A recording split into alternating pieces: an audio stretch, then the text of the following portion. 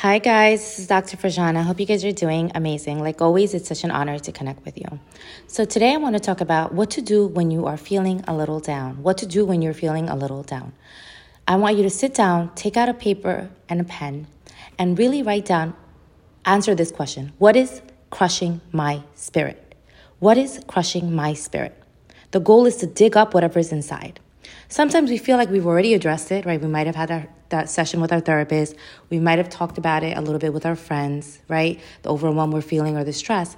But I cannot emphasize the power of writing things down. When you write things down, it's like you're getting it out of your soul.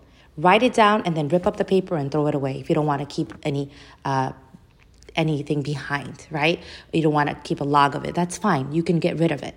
But all I want you to do is emphasize the power of writing things.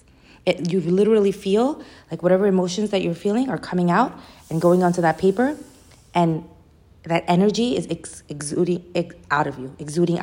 That energy is exuding. The negative energies, those strong emotions are exuding out of you, and you're releasing it.